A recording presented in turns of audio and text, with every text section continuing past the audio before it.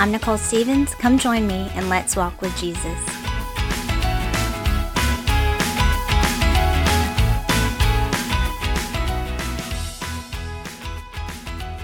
Hey y'all, sorry there was not an episode last week. My internet and landline was taken out by trees, so we can only do so much. Speaking of trees, I have probably about 5 acres of woods behind our house and our property. Have you ever spent time in the woods in nature and just felt really connected with God? It could be because we are completely surrounded by all that our Creator has created, or it could also be that we are far away from all distractions and influence. These past couple weeks, I have had quite a hard time. There's been some things I have been really angry about, and instead of handling things the way God instructs us to, I was quite emotional and wanted to start chopping people's ears off like Peter did in the Bible. I often relate to him in so many ways. This time I needed to put a rein on my tongue and not allow my heart to be hardened. I stepped out of God's will when I let my emotions take over, and therefore was more vulnerable to Satan's attacks without God's protection. If you think about it, all we have to do is follow God, who is before us with his lamp, the word, that lights the path, but our flesh often snatches the lamp from God and darts off into the dark, unknown, dangerous trails like a drunken madman. We are now completely open to be attacked by the enemy. Why do we do this? So that we can be in control? It is so foolish and dumb. It was strange. What started out for me as a righteous anger, so I thought, turned into fleshly anger, resentment, defensiveness, paranoia about my closest godly friends, and at the end of the week, I didn't want anything to do with anyone. It was like I was under a strong delusion, a strong spiritual attack by the enemy of God and the enemy of me. I truly felt like Satan was sifting me. I actually did an episode in that last year sometime, I think it was, and you can go back and listen to that. It's episode 37 if you want. Proverbs 21:19 says, "It is better to dwell in the wilderness than with a contentious and an angry woman."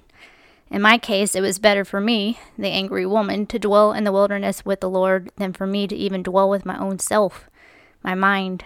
And after a few days of wanting to ignore everyone and even God and not reading the Bible, I forced myself to read his word. I tried to cry out for help to God. I finally retreated to my woods, my wilderness. I find it interesting when we look in the Bible, we see wilderness mentioned many, many times. Sometimes it was a good experience when the opportunity was used to draw closer to God, and sometimes it was an awful experience when the opportunity was used to distrust God and allow the flesh to take control. Remember the Israelites? Exodus 15:22 says, "So Moses brought Israel from the Red Sea, and they went out into the wilderness of Shur." A journey that was supposed to take something like 11 days turned into 40 years. There was a lot of complaining, fear, distrust, and anger that kept them from experiencing the promised land. Can you relate? I can relate. Sure, they saw the hand of God and all the miracles he did while they were in Egypt, and as far as the plagues and the angel of death, and they just saw God part the sea if that wasn't enough. But here they are, not trusting God, being fearful, and wanting to be in control. Why are we like that? This is not how I want to handle the wilderness when I find myself being led there. Take a look at Jesus in these following verses. Luke chapter 5, verses 14 through 16. "And he charged him to tell no man, but go and show thyself to the priest, and offer for thy cleansing," of somebody he just healed, "according as Moses commanded, for a testimony unto them.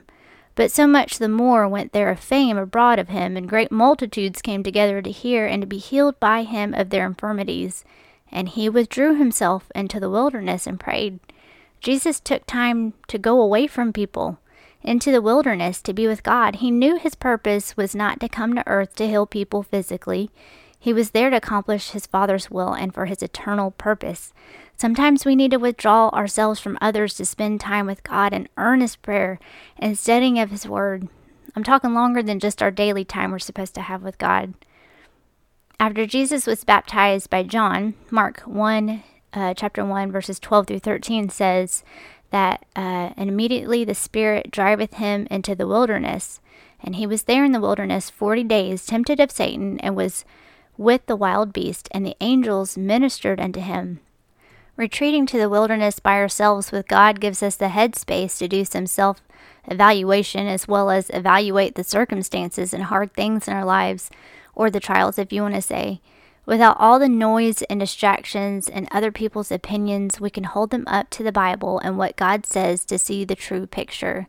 We can allow God to sift our feelings and emotions so that all that remains are what He leaves left. We can petition God and tell Him our anguish and our anger, but in the end, our response should not be that of the Israelites in the wilderness, but of Jesus in the wilderness when He was tempted by Satan and clung to the words of God, or when Jesus was in the garden. Matthew chapter 26, verses 36 through 39 says, Then cometh Jesus with them into a place called Gethsemane, and saith unto the disciples, Sit ye here while I go and pray yonder. And he took with him Peter and the 2 sons of Zebedee, and began to be sorrowful and very heavy. Then saith he unto them, My soul is exceeding sorrowful, even unto death. Tarry ye here and watch with me. And he went a little further, and fell on his face, and prayed, saying, O my Father, if it be possible, let this cup pass from me. Nevertheless, not as I will, but as thou wilt. Not as I will, but as thou wilt, Father.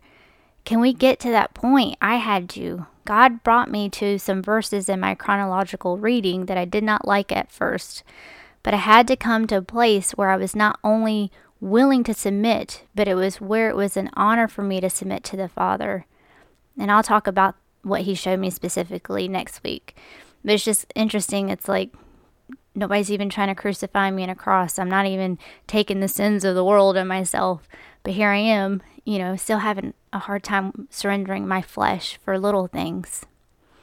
I do think it's wonderful that we can go to Him just as Jesus did and pour out our hurt and all the things we're struggling with, and that we can also have God's peace at the end to accept God's will and obey no matter what. And when you protect your spiritual self, as the Bible shows with the armor of God in Ephesians 6, you will automatically be protecting your emotional self because you're casting everything in the Father, because you're trusting that He's smarter and will take care of you. Matthew chapter 11, verses 28 through 30 says, Come unto me, all ye that labor and are heavy laden, and I will give you rest. Take my yoke upon you, and learn of me, for I am meek and lowly in heart, lowly, not lonely, and you shall find rest into your souls. For my yoke is easy, and my burden is light. I hope that if you're going through a hard time, you will keep in mind the things that God has taught me. Though these fleshly feelings seem like they're going to last forever, or at least for a good 5 to 10 years, they won't if you let God take control. Your godly friends and your church, Satan wants to keep you from.